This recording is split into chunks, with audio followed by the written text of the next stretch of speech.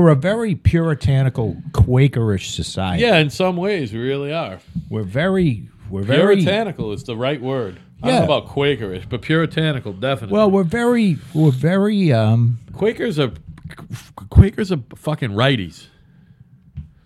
Well, we got a lot of righties. Yeah. Righties are Bible thumping. Yeah, but Quakers aren't going to get on you like Puritans about what you wear. Quakers don't care what you wear.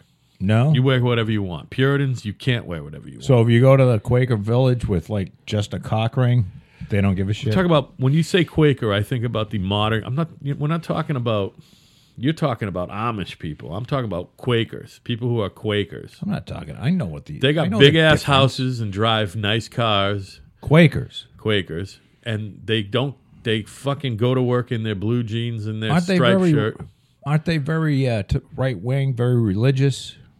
They're Very not- strict. They're not. No.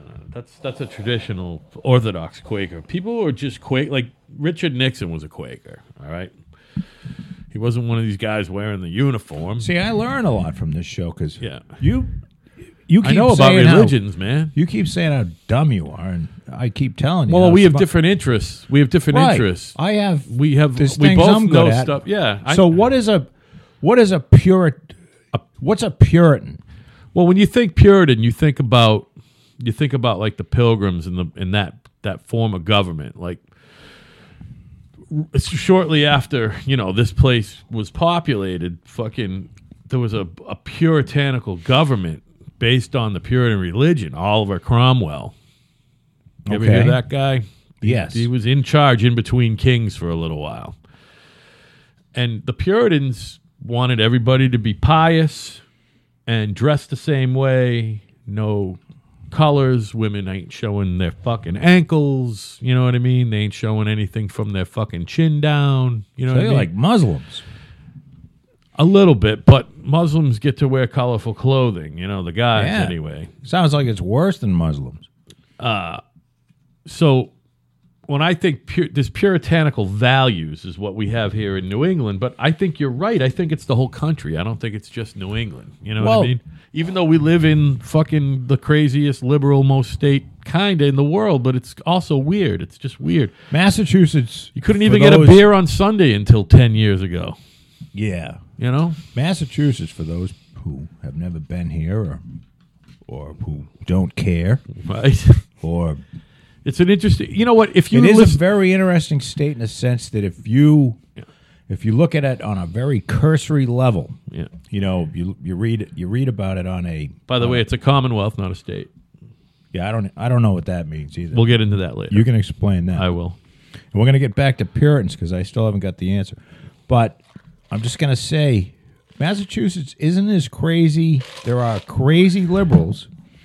And it's true that our House and Senate is, I believe, an 85% Democratic majority.